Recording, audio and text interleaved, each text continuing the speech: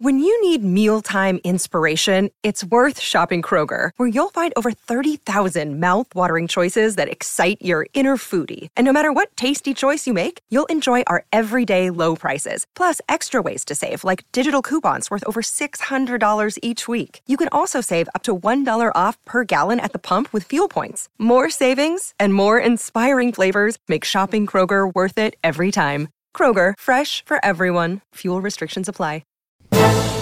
This is Husker Online, your authority on Nebraska athletics. In this weekly show, the Husker Online team will give you the latest insight on Husker football, basketball, baseball, and, of course, recruiting. Now, here's your host, Husker Online publisher Sean Callahan.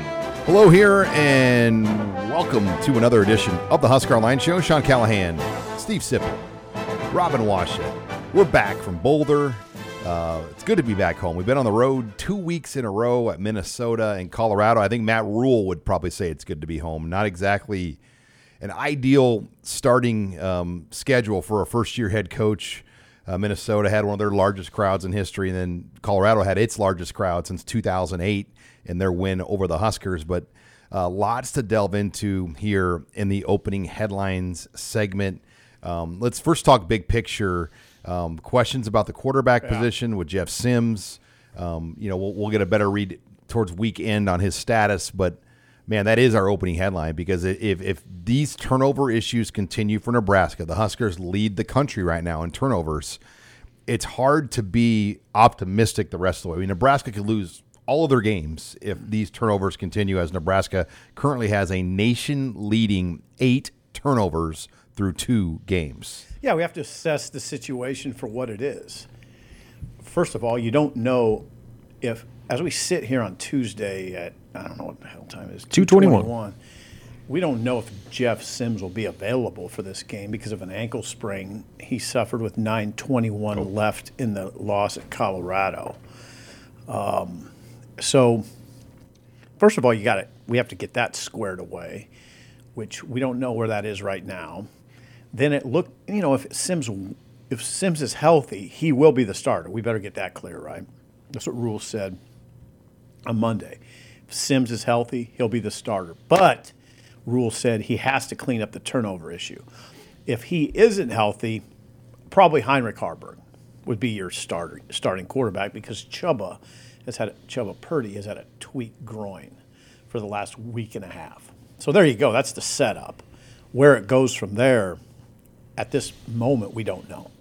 Yeah, and so I guess the last update we got from Matt Rule was that while Sims isn't practicing, he's still, quote-unquote, moving around on the fields to the side where all the guys that are out, they do their rehab stuff and whatnot. So, I mean, it's not like he's just completely unable to walk and on crutches or anything like that. Like, he's doing some, I'm assuming, light jogging and maybe some just conditioning stuff. So that's at least positive for his availability. Now the question is, not only will he be healthy enough to play, but how is he going to look once he does return to the practice field in a full capacity? I think that's another layer to this whole thing right now, where this discussion isn't just about whether or not he's healthy or not.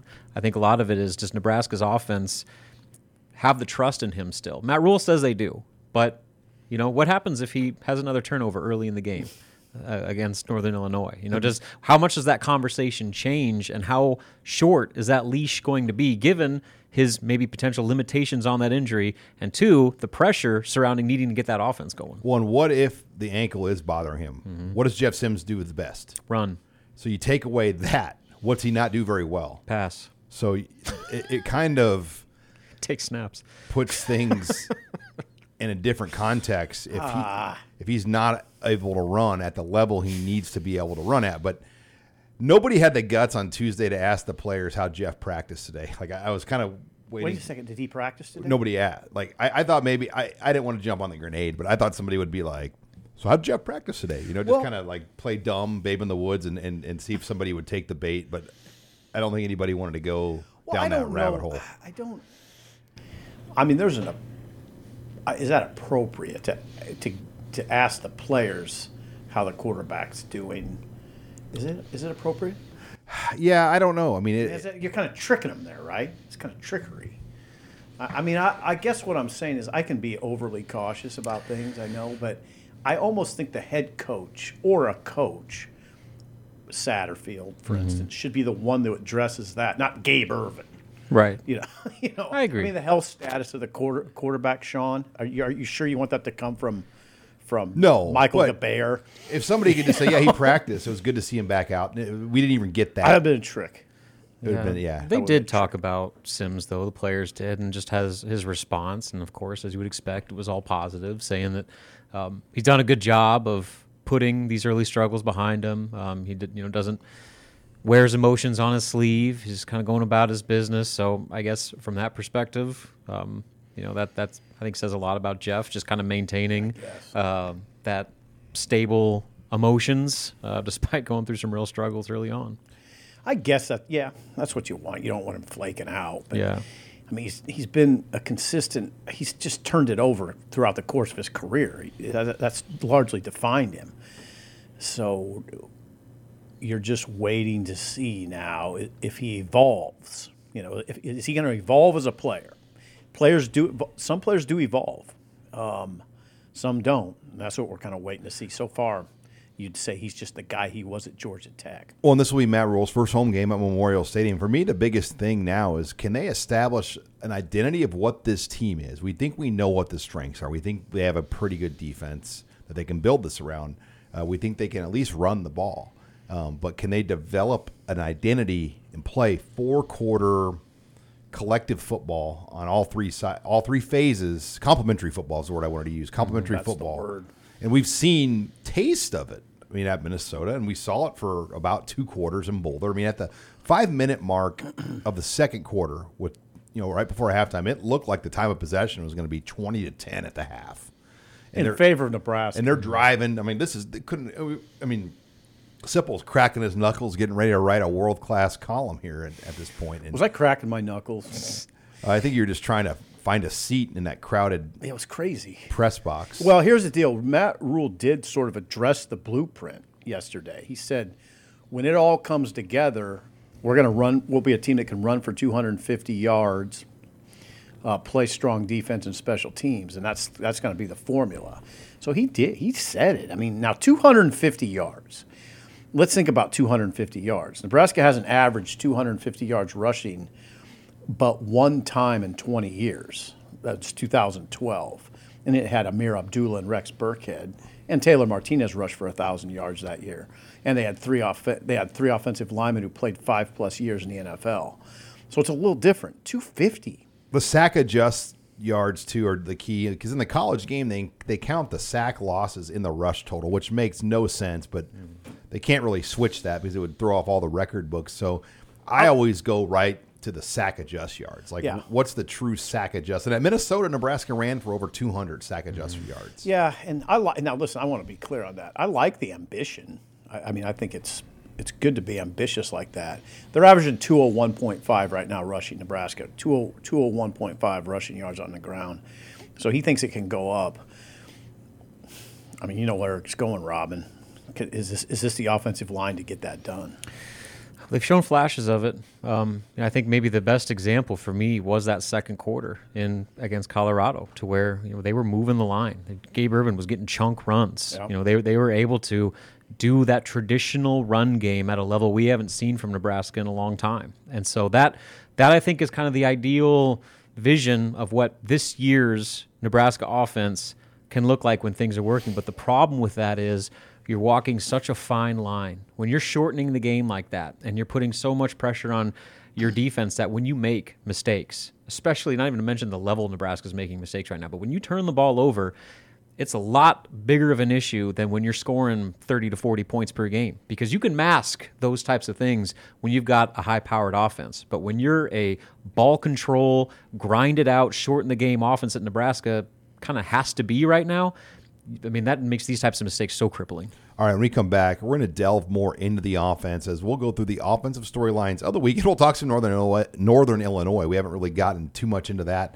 We'll hit on that next. You're listening here to the Husker Online Show. Hi, it's Sean Callahan with Husker Online. We all have smartphones, and we all know they're pretty amazing, but they also can be amazingly distracting, especially when we're around other people. So US Cellular wants us to reset our relationship with our phones by putting down our phones for $5. That's right. A company that sells phones wants us to put down our phones and see what we find. Learn more at uscellular.com/built for us. You're listening to the Husker Online Show, your authority on Nebraska athletics. And we're back here on the Husker Online Show. Sean Callahan, Steve Sipple, Robin Washett, as we get you ready for the home opener here, 6 p.m. game on FS1 Nebraska in the Northern Illinois Huskies. But before we get to that, this segment of the show is brought to you by Caldera men's skincare products. Guys, you brush your teeth today. Why is that? Because it's a healthy part of your day and you don't want bad teeth. I want you to take another step and add skincare habits to your daily routine. I just did, and I promise you I'm never going back. I'm hooked on Caldera Labs high-performance men's skincare products. True story. I use it every morning. It's great. Yeah, you put it on, you feel good. Good. And you know, it's found that 94% of men's skin showed overall younger appearances after using the product for only a few weeks. Caldera Lab is the regimen you've been looking for. You can get a great promo deal right now by simply visiting calderalab.com. Use promo code Husker to get 20% off. That's calderalab.com. Promo code Husker to get the 20% off special here that we're offering here for our listeners of Husker Online. Thanks again to Caldera Lab for sponsoring us here on the Husker Online Show. All right, guys, let's get into those offensive storylines for Nebraska going into this game. We've already kind of hit on the quarterback. Let's go running back. It was a dose of Ramir Johnson and Gabe Ervin Jr. They split the reps in terms of play counts. It was a career-high day for Gabe Ervin Jr. No Anthony Grant, though, in that game. It's kind of been somewhat of a hot button because Jeff Sims was not benched for his fumbles, but Anthony Grant was. Will we see Anthony Grant this week, and what do you expect that running back rotation to look like? Well, I would think you'd see Anthony Grant, but here's the wild card in that conversation is we don't know how he came back in practice last week. You know, he had the fumble at Minnesota. I don't know what his mindset was. I still think he might be their best running back. I'm not convinced he's not. I've not seen anything that would suggest he's not their best running back. But there's been issues. There's been fumble issues. So I thought Ervin looked good. You know, 17 carries, 74 yards is good. It was good. I mean, they looked good. They didn't look great running the ball. They looked fine. They got to go to another level. If they're going to play the kind of football that Rule wants, that part of the equation has to be better. Mm-hmm. Yeah, I would probably evaluate Ervin as good. He was good. I mean, just the fact that he did what he needed to do. Yeah.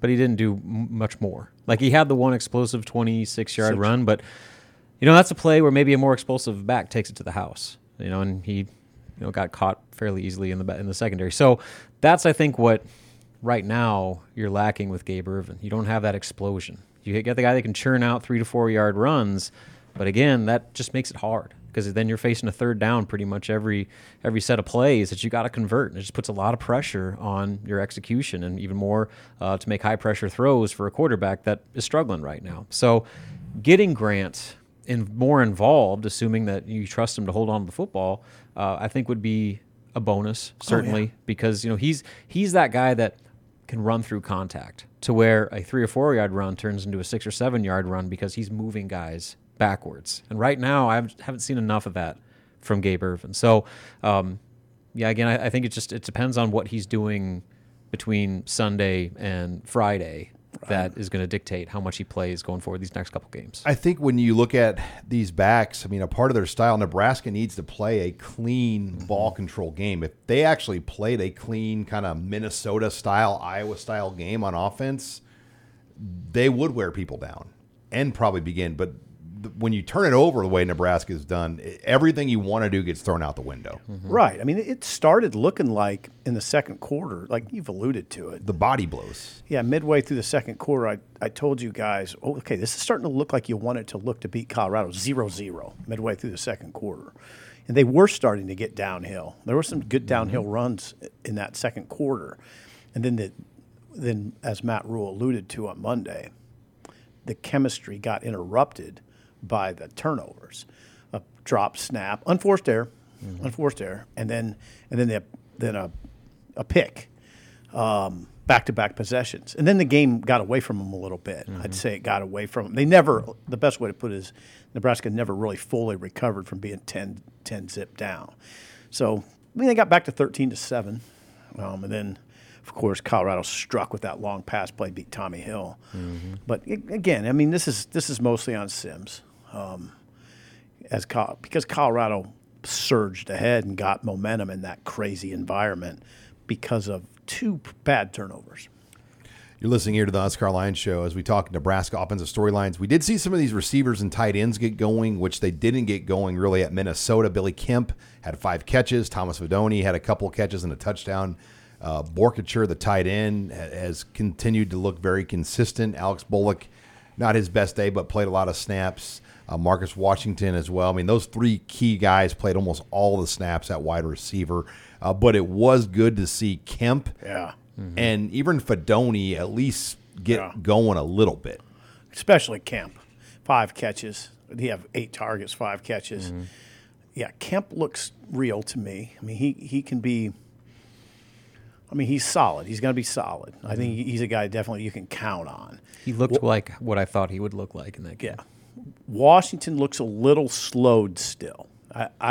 It's like he hasn't dropped the trailer off Doesn't yet. get a lot of separation. No, he looks – I think he's – I don't know, Rob, was that an ankle or a knee in camp? I don't even know exactly what it was. Yeah, so it was an ankle. Ankle. Because he came down on it and it rolled, and they thought it was going to be way worse. And it still looks like it doesn't look like he has all his speed to me.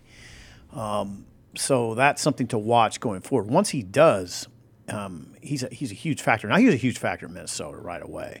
Not as big a factor last week, 1 catch.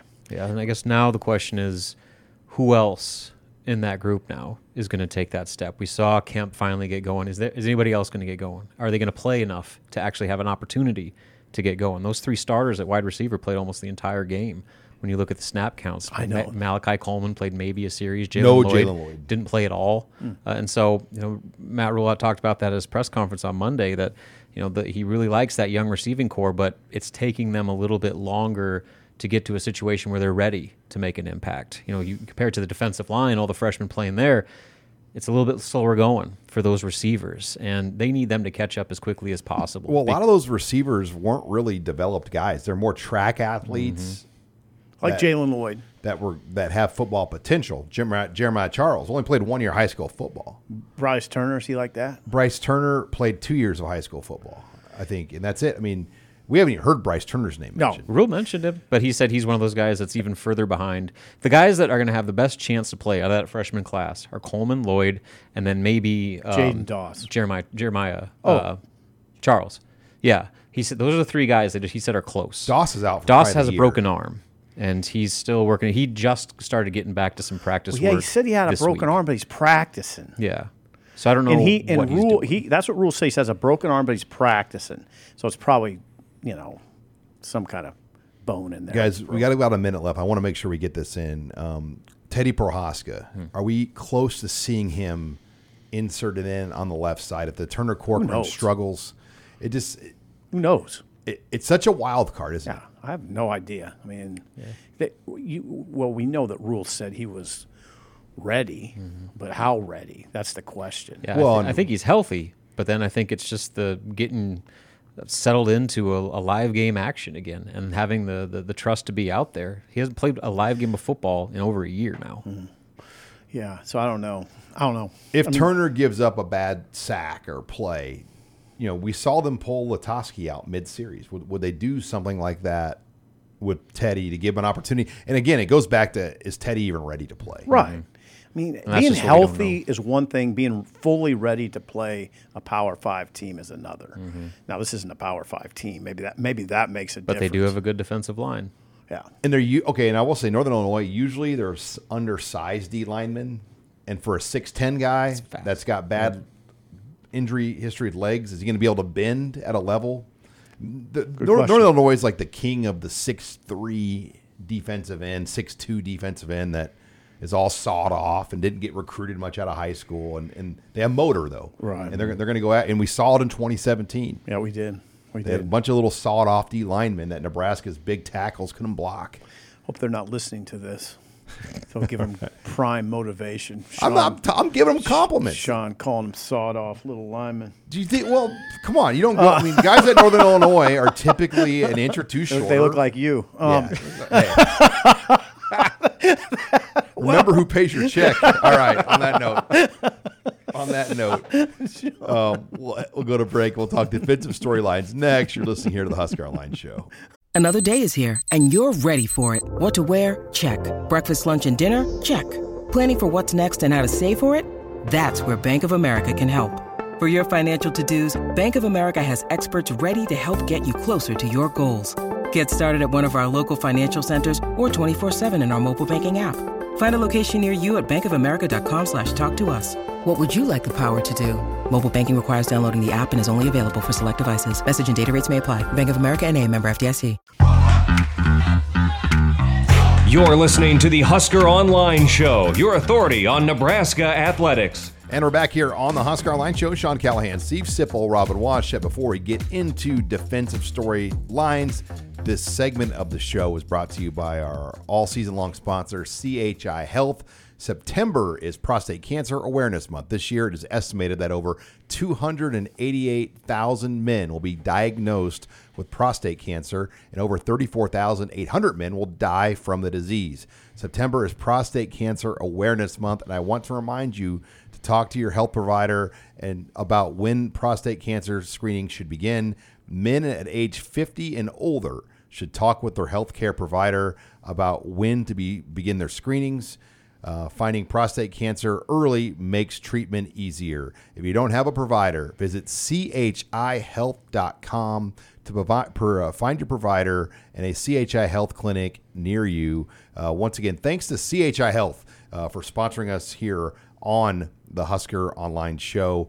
Let's get into these defensive storylines, guys, because I do think that's one of the real bright spots. Nebraska right now leads the country. They're tied for the nation lead with sacks, along with Tennessee. I mean, that's a really good stat to hang their hat on. They had 8 sacks at Colorado. 100%. Should have had more. Yeah, I mean, we've been begging for sacks, so I don't want to gloss over that, the fact they have 11. That's something that we've been talking about kind of for years here. And here we are with 11. Cam Lenhart had 2 on Saturday, and boy, number 11, that's a good picture. I mean, if you're talking about bright spots and thinking about the future, Cam Lenhart, Prince Will, Riley Van Poppel. Rule talked about it a few weeks ago, how much he loved. Remember, Rob, we were listening to his radio show. Sean was watching tennis or something. And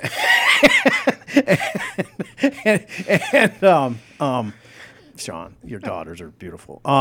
And Rule talked about how much he loves that defensive line group. Guys that are playing, guys that aren't playing. In that class of 2023, that's a strong group.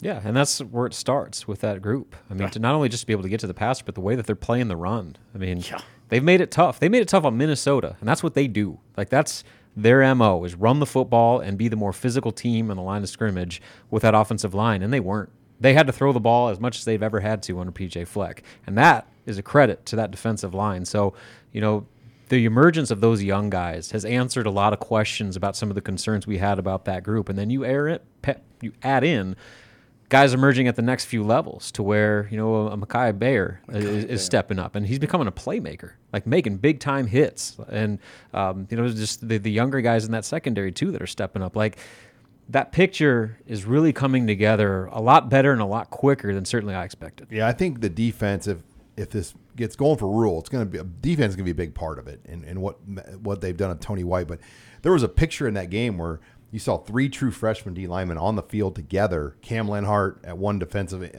line spot. You had Princewell Umanyalan out there, and then you had Riley Van Poppel, who had to basically take a lot of the Ty Robinson snaps. Yep. And it doesn't sound like Van Poppel is only going to play 4 games. I mean, they want to keep playing him. And then we even saw Suoloftu play, and he recovered a fumble late in the game. Now, I don't know if he's going to play more than 4. We'll see. I get the sense they want to keep rotating and developing. We haven't seen this many freshmen play, especially at a position like D-line at Nebraska, in a long time. No, and those guys, and I would say Princewell is explosive. I mean, he's an explosive guy. He's not made a lot of plays, but you can watch him and see explosion. Lenhart is making plays. Mm-hmm. He had 3 tackles in the opener. Then I think he had 3 or 4 tackles against Colorado, including 2 sacks. He's flashing more. Van Poppel looked like he belonged to me. Mm-hmm. I mean, he looked like he belonged. Now that's against Colorado, which isn't great up front on either side of the ball. But I'm not pouring cold water on Van Poppel. You put a freshman in that environment. You guys were there. Some guys aren't cut out for it. He looked cut out for it to me. Well, then there's guys like Jason Machacek. They call him Shake Shack. He's in the not wings. playing, in the but wings. he's in the wings. He's coming. Mm-hmm. Yeah. Did Ruquan Buckley play, Robin, in your snap? No, I think he did not. Okay, I noticed that. I just wanted to make sure. I wanted to verify with my. He's a run guy, and Colorado just didn't run the football. Good point. Very much. And so, I think that was just kind of the way that they had to play Colorado. Elijah Judy played saw a some good reps. Yeah, Judy played. He's been averaging 20-some snaps a game over the first 2, so he's a factor in that rotation. Well, both teams passed a lot. Yep. I mean, Minnesota is a run team, but they passed it 35 times in the second half. Judy, among their bigs, they're 260-plus pounders. He's their best pass rusher. He's got a little wiggle to him for a big man. But he's probably just 20-ish snaps a game still. They're not 21 yet. They're not going to look at giving him like 40. But I don't know if they want to play too many guys that many snaps. The question I have, and I could ask this. Well, I better ask Tony White this tomorrow. I'm interested that Nash Hutmacher is in on third down. He's playing a lot of snaps. I think he played 60 snaps. That's right. Does that sound right? Who did the defensive PFF? I'm trying to remember. I think Nash played 60, which is a lot for a big man. I'm just playing Coach Sipple here. I think I'd pull. I'd be saying, don't do that. It was 40. Yeah, 40. I was going to say, I didn't think it was 60. I was like 60 doesn't sound. I'd still pull him off on third down. But he's one of their best interior pass rushers. I mean, the pressure that he's getting up the gut. He did get some pressure. You pair that with the speed on the outsides, that's what you want. Yeah. And he's only playing 40 snaps. That's Let's not not too act bad. like this is like a 90-snap game. He's a big man, though. But he is. But for a guy that the storyline all offseason was how much better his conditioning was. Okay. You're seeing that. Maybe where he's able to stay on the field. Maybe you got me convinced. I mean, you remember like last year, Colton Feast played like 70 snaps against Northwestern in Ireland. He's smaller than that. Yeah, but it just you can't do that. Like, I don't care if you have J.J. Watt. You're not going to play those guys 70. No. I mean, It's a formula for disaster. Like the previous staff, I think, had so much pressure on them at times that they failed to worry about development for the future because they had to worry about just winning now. Mm-hmm. It was like survive in advance. Mm-hmm. I think I just got to ask White what makes Nash good on third down. Well, I'll tell you, we even look at the Pro Football Focus grades as a frame of reference. Now, they're not everything. They're certainly flawed. But as far as guys that played over, 17 snaps, he had the highest pass rush grade of anybody on that defensive and the highest line. D-line grade. Yeah. So take that, Sipple. I'm just thinking ways to get him a little rest. Back checking you, though, that 60 it's snaps. 40 snaps. Yeah, 40. that's not too bad. I mean, that's nothing. What did he play against Minnesota? Right around there. Did he play that? Okay, keep him in on third down. I just like a little more speed in there. Guys, Bayer has been to me the real out of nowhere story. Totally. This was somebody that nobody. No. I mean, he came last week, made some special teams tackles, and got rewarded with more defensive snaps. No, he wasn't. He was on the field in the first 2 series. snaps. He was on the field in the first series against Minnesota. Yeah, but that was it. He only played 2 snaps. He played 2 snaps. 2 snaps? Yep. He's come out of nowhere completely. So he went from 2 snaps in Minnesota. He played a lot of special teams at 43. He played one more snap than John Bullock. And Nick Henrich Wow. looks like he's coming back. I mean, his tackling grade was low, but 25 snaps for Nick Henrich. MJ Sherman's the one that's kind of surprised me. Like, I was expecting more. I mean, a Georgia guy, 5-star guy. I was too. It's just been, I'm not saying he's not a good player, but the production and when you're watching the game, you don't say, ooh, there's MJ. No, here's the thing. That entire jack position has not been what you want from that jack position. Those are supposed to be your best kind of athletic, not bigs, but most athletic guys, and they want playmakers there. Yeah. And they haven't got that. That's exactly what that position's supposed to be, Right. and they have got hardly anything. Jamari Butler returned. He played 13 snaps and really didn't do a whole lot. Chief Borders only played 11 snaps, didn't do much. So it's They're not showing up. That's too important of a role in that defense to get that little production. I'm surprised by it, frankly, that we haven't seen more from that position. All right, when we come back, we're going to bring Abby Barmore in, and we'll take your questions in the mailbag. You're listening here to the Husker Online Show. This is Husker Online, your authority on Nebraska athletics. And we're back here on the Husker Online Show. Sean Callahan, Steve Sipple, Robin Washut, Abby Barmore. Time for the mailbag. But before we get to that, this segment and show brought to you by Bauer Underground. Bauer Underground is helping shape Nebraska's infrastructure future and is looking for new members to join the team with open positions for laborers, equipment operators, aerial linemen, and foremen. Bauer Underground is searching for the best in construction. Visit BauerUnderground.com to learn more about career opportunities and industry-leading benefits, including competitive pay, employee-paid health insurance, dental, disability, vision, and life insurance, 401k match, new top-of-the-line equipment, and a clothing allowance. No experience in the underground utility construction? No problem. Bauer will train the right people in the field, giving you the hands-on experience you'll need to build a long, rewarding career. Want to learn more? Visit Bauer Underground on Facebook to view the testimonials from current Bauer teammates, hear about their experiences, the company culture, and the importance of their work. Bauer Underground is family-owned, and they have crews and work sites across Nebraska. Wherever you live, Bauer has an opportunity for you. For more information, like Bauer Underground on Facebook or visit BauerUnderground.com. Come start your new career today. All right, let's get into the mailbag. Abby, where are you starting us out today? Okay, first one. If Nebraska's first 4 games were reversed, would the Huskers be 4-0? Great question, because I do think there's something to it. If Nebraska was able to kind of have the Maryland versus Charlotte game. Oh, God, yes. Charlotte was beating Maryland, and Maryland was able to kind of figure it out and win. Nebraska has not had that luxury. They've had that luxury for years. And I know. You could make an argument that that's played a factor in the records we've seen of Nebraska because of the nature of this place. When Nebraska starts the season with a loss or two, all hell breaks loose. And it's hard, I think, for the players to kind of get confidence and whatnot, where if you could just start out with a couple of games in a row, I do think it would make a difference to get some momentum. A couple of easier games. But like last year, you could argue Northwestern should have been a win. A couple easier games in a row. Yeah, Minnesota on the road. But last year, Nebraska should have beat Ireland or beat Northwestern. Well, yeah, but that was still a Power 5 team. I see what you're saying. I 100% agree. I don't know that enough's being made of it. And I wouldn't say this necessarily if it wasn't a first-year staff. It's a first-year staff that wasn't afforded the opportunity to ease in. Mm-hmm. I do think there's something to be said at times in a program, wherever a program is, for easing into it. Georgia eases into it. Alabama eased into it. Michigan. It would have. Yeah, they're really easing into it.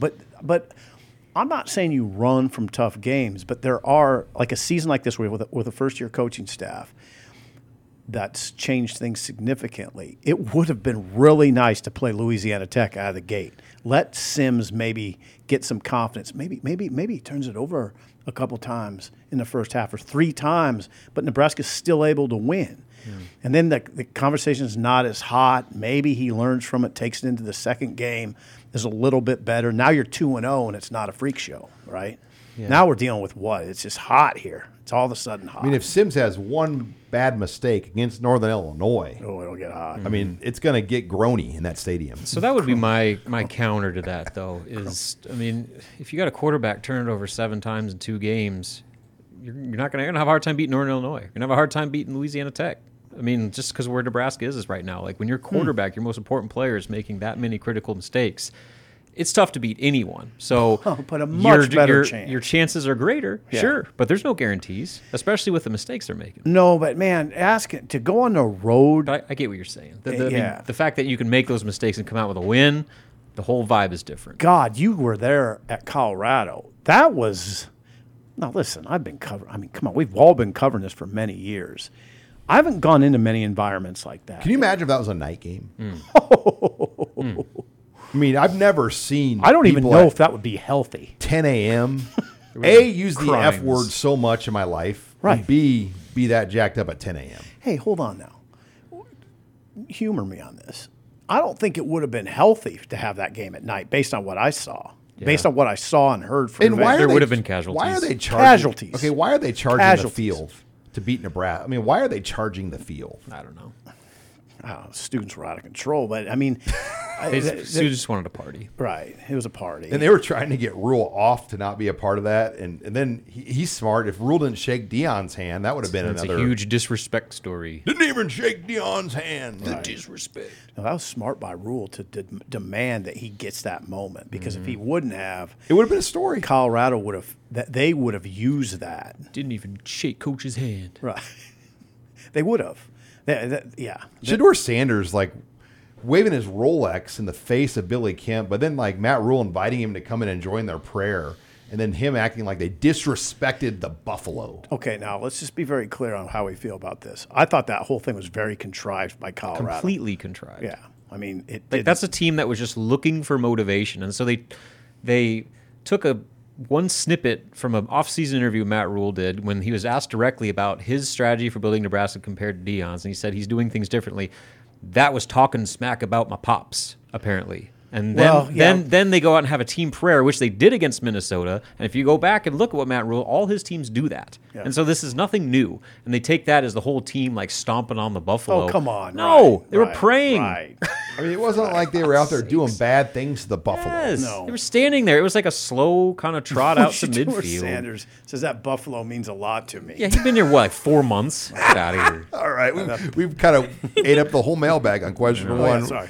What's next? Okay, our next one.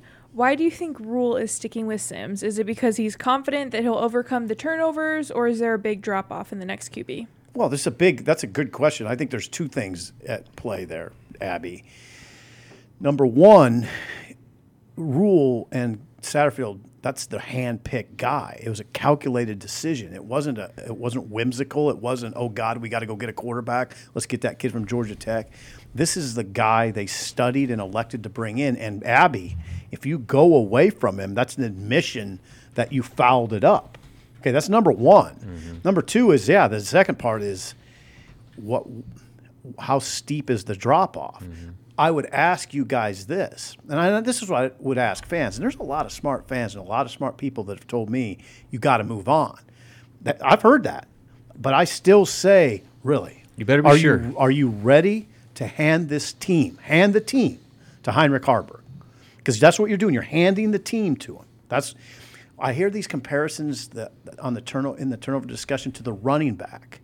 You're not handing the team to Gabe Ervin. Nope.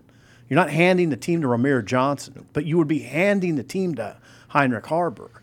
So no, I just don't think it's at that point. They invested too much into Sims. Investment.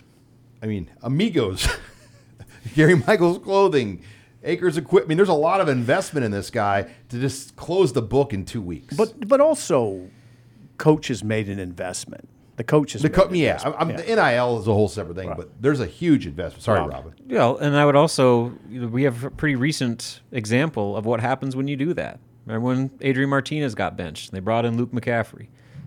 Didn't go well. No. And then you had this weird kind of revolving door at quarterback where there was no true leader at that position. It was kind of a game-to-game. They didn't really know what they were doing. You got to look down the week road. To week. You got to look down. You got to be able to think 4 or 5 steps ahead. What if Heinrich Haarberg doesn't succeed? Mm-hmm. Now, are you going to go back to Sims? And now what's that? And you got a whole nother mess on your plate. Right. Now, it's possible, of course, that Heinrich Haarberg would succeed, but that's a judgment call, and it's based on what they're seeing in practice. And it doesn't feel like, based on what Rule has said, that he's ready for that. That Heinrich's ready for that. Yeah, that Adrian McCaffrey one, I still don't even think Frost and Verduzco back then wanted to do that. But they almost felt like the call of the mob that they had to try something different. Which would be a very similar situation that we're at right now. Well, if Saturday goes poorly for Sims early, there'll be a call of the mob. No doubt. Yeah, you'll hear it in the and state. then if they went to Harburg, he'll get this huge, it would be like a huge, it would be hard for Sims to hear, oh, God. the other guy. I mean, Let's not talk about it. All right, final question. Another Abby. subject, please. Okay, our last one. What is your best story from Boulder this past weekend? Oh, Sean. God. Sean. Do we looking over at Sean at the sports bar, the sports bar with no cable, looking for the Wisconsin-Washington State game by himself with the remote control in his hand. That's one thing. And then the baby sitting there, too, which is funny. We ate at a place. You can say, Sean. It was a that's fine. former Outback Steakhouse. Is that what it was? Turned into a combination barbecue food, Indian food restaurant. Co-management. Your typical combo. I mean, so you could get fried chicken with Indian food sides. Yeah, you you could get mulligatawny soup as your starter before your rack of ribs. And at one point we looked over and what was sitting next So we're sitting down. First of all, there's one waitress crying her eyes out. Yeah, balling. a lot of pressure. We walk in, and Sam or somebody from the World Herald goes, "Hey guys, just buckle up," as we get down. And then there's another waitress who's had way too much to drink. Yeah, she's ripping shots behind the bar. Should not be working. Then there's a bartender that's just sweating, running around this place with a chicken like his head cut off. He was trying to serve 40 people by himself, I bet. And then you had a baby. So we're sitting at our table. The table next to us, there's a baby carrier. And Robin goes, "Guys, there's a baby in there." And I'm like, "No." And all of a sudden, the baby starts crying. The other waitress working there had her baby in the restaurant and started serving and walking around with the baby. I politely asked if they could turn the Wisconsin game on one of the TVs. And I was shut down. The guy said, "I got a lot going on right now, man." And I said, took matters I into just his said, own "Hey, hand." sorry, we're at a sports bar. I figured I'd ask." And, So Sean just goes and grabs the remote off the bar and starts messing with the TV. but no they one didn't even cared. have cable. They didn't have cable. It was like an antenna. Yeah, it was an antenna. And it was like this hanging pad off the TV. Oddly, though, the chicken was Yeah, the incredible. food was great. Yeah, the food was excellent. Drinks were great. I had fried chicken. We It was the both best- got fried chicken at and this it was place. very good. It was very good fried chicken. Well, then the night It was bef- like grandma's. And then the Grandma's. night before, we're in the same Grandmother's. place, and like Grandmother's, all yeah. these famous Colorado football players were there. Like Bill McCartney's son was in there. The running back too, who just got signed by the or somebody. I'm blanking on Bill his name. McCartney's son's an agent. Okay. So, yeah, it was an interesting experience. That was our – well, and I was sitting at Our walk, we had to walk quite a bit. Well, I would tell you this. You guys didn't know this because I didn't really tell you, but I went down to get a burrito before the game, and I just sat in front of that big buffalo they have sitting out there. I sat on the base of the buffalo, and I ate a burrito, and I just kind of watched the scene. And, man, there was a kid in a red shirt that was basically getting assaulted by Colorado students, like trying to take off his shirt at one point. Cops intervened. I didn't intervene because I was sitting there eating my burrito. But These kids are lucky. but man, it was rough. And then the kid, his name is Josh, came up to me and said, "Did you see all that?" I said, "Yeah." There were kind of waves of Colorado students coming up to him and just yelling at him right in his face. It's just rich, punky kids too. These people that are screaming, they're not all Colorado fans. It's just I don't know what the hell's going on. What's half the crazy time. is the girls were the Pretty bad. biggest trash talkers. There was some serious trash talking. I know. It was I can't listen. Again, we go to all these games. I've been to every road game for 30 years. And I have not seen an environment like that. I have not. And then I heard at the airport guys talking to me about how like they felt unsafe going to the restroom. Yeah, they're getting screamed at while they're peeing in the restroom. Yeah. instead of Catholics versus convicts, the Miami Notre Dame, somebody said they should call this farmers versus frat boys. I don't know what I don't know. the dynamic. I can't really explain it. There was at least one brawl in the stands that went viral. Oh, and a Nebraska on guy TikTok. gave some visor-wearing Easy, Sean. polo shirt Colorado kid a hell of an elbow. Did he? elbow to the temple, knocked him out. Oh, Kind of ugly. See, I think a night game, and I'm not joking around. I'm saying that would be everywhere. Yeah, I think a night game, when you say casualty, there'd be casualties. Seriously. Casualties. All right. Well, think of Nebraska would have won. Oh, God. Oh, God. All right. When we come back, we're going to talk Big Ten football games next. You're listening here to the Husker Online Show.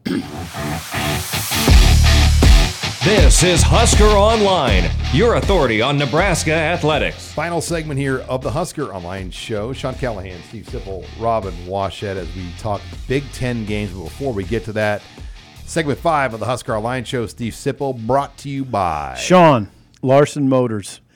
If you happen to be looking for a new vehicle, go for a new experience at Larson Motors in Nebraska City. Larson Motors is one of the Midwest's only dealerships with all the major brands in one location. Finding your new Chevy, GMC, Hummer, Ford, Chrysler, Dodge, Jeep, or Ram really has never been easier. So start your new experience today at LarsonMotorGroup.com or at Larson Motors in Nebraska City. Larson Motors, real people, real deals. All right, a lot to go through here of the games from week 2. Penn State took out Delaware 63-7. Obviously, Nebraska lost to Colorado 36-14, but Purdue gets an impressive road win at Virginia Tech 24-17. Wow. Ohio State's offense has not put up a lot of points. 35-7 over Youngstown State. Iowa 20-13, and they had a pretty good lead, and then Iowa State came back, but they take out the in-state Cyclones, who they have had their number in that series. Michigan State 45-14 over Richmond, but the real story actually happened after the game when the USA Today report on Mel Tucker came out, and he took a leave from his position, so that's going to be a developing story for the suspended rest of the year. Michigan played their cream puff schedule, and without Jim Harbaugh, they beat UNLV 35-7. Northwestern, how about that? They beat UTEP 38-7. Maryland came back to take out Charlotte 38-20. Minnesota had a nice, impressive win over Eastern Michigan 25-6. Rutgers beats Temples 36-7. Washington State beats Wisconsin 31-22. And then Kansas takes out Illinois 34-23. Indiana also beat Indiana State 41-7. But let's stick in the West here. Yeah. Illinois getting drubbed by Kansas, but then how about Wisconsin getting handled on the road by Washington State? You know, former Nebraska coach Bill Bush, he says Washington State would win the West, the Big Ten West. They don't have a conference next year. Think about that. Much right now. No, it's not. That's why I bring it up. The Big Ten West is not great. And Sean, I'm surprised to hear you say Minnesota's impressive win against Eastern Michigan. They ran the ball well. Yeah. They beat a directional Michigan team. Yeah, but their defense played well. Okay. You're not. I mean, their defense has given up 8 points a game in 2 games. Yeah, Eastern Michigan. Anyway, the West, I don't know what to say about it. I mean, if Washington State could win the West, which I think they probably could. This season is why the West is going away. Yes. It can't continue. Could the Big Ten just have stepped in this year and said, okay, I know next year we're going to divisions, but no, actually, we're just going to do it this year. Or we're going to wipe away the divisions. Because the conference championship game. Just wipe it away this year. It's going to be crap. Exactly. They probably could have done it a year early, right? Not in a 4-team playoff, though. It's actually better to not have Michigan, Penn State, and Ohio State play twice. That's a good point. Because they're going to try to get 2 teams in this year. Good point. Now you go to a 12-team deal, different story. All right, let's get through week 3 games. Friday night, Virginia at Maryland. Maryland trying to go 3-0. Georgia Southern comes to Wisconsin. Clay Helton, baby. That will be a lot of throws in that game. Yeah. Louisville at Indiana, big game for Tom Allen with Jeff Brom coming back into Indiana with his new team.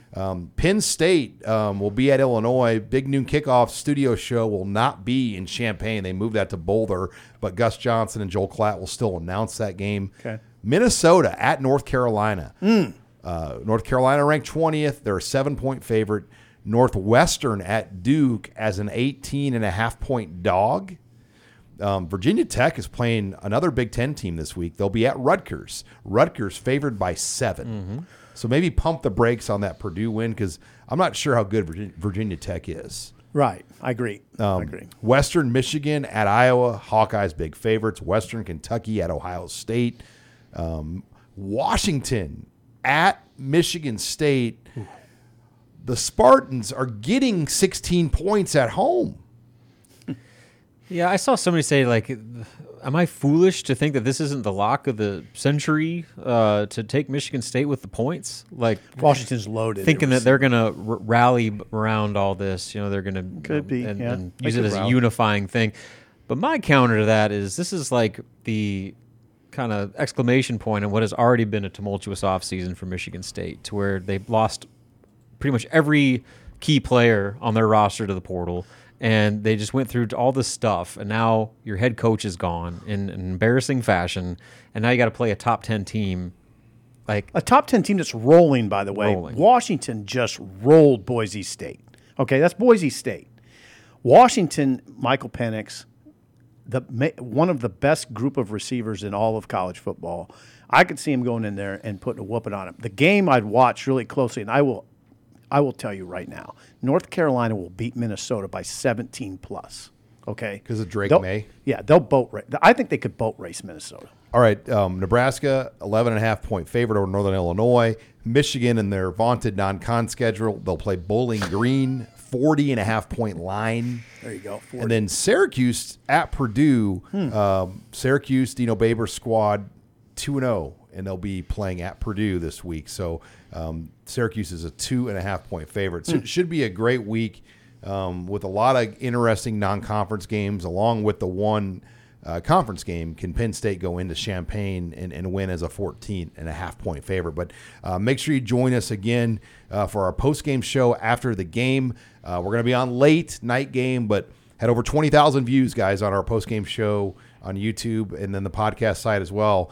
So lots of Husker fans taking the post-game show. Invite you to join us on the Husker on YouTube channel or anywhere you find podcasts. Also check us out at HuskerOnline.com. For Steve Sipple and Robin Washett, I'm Sean Callahan. Thanks again for joining us this week on Husker Online, your authority on Nebraska athletics.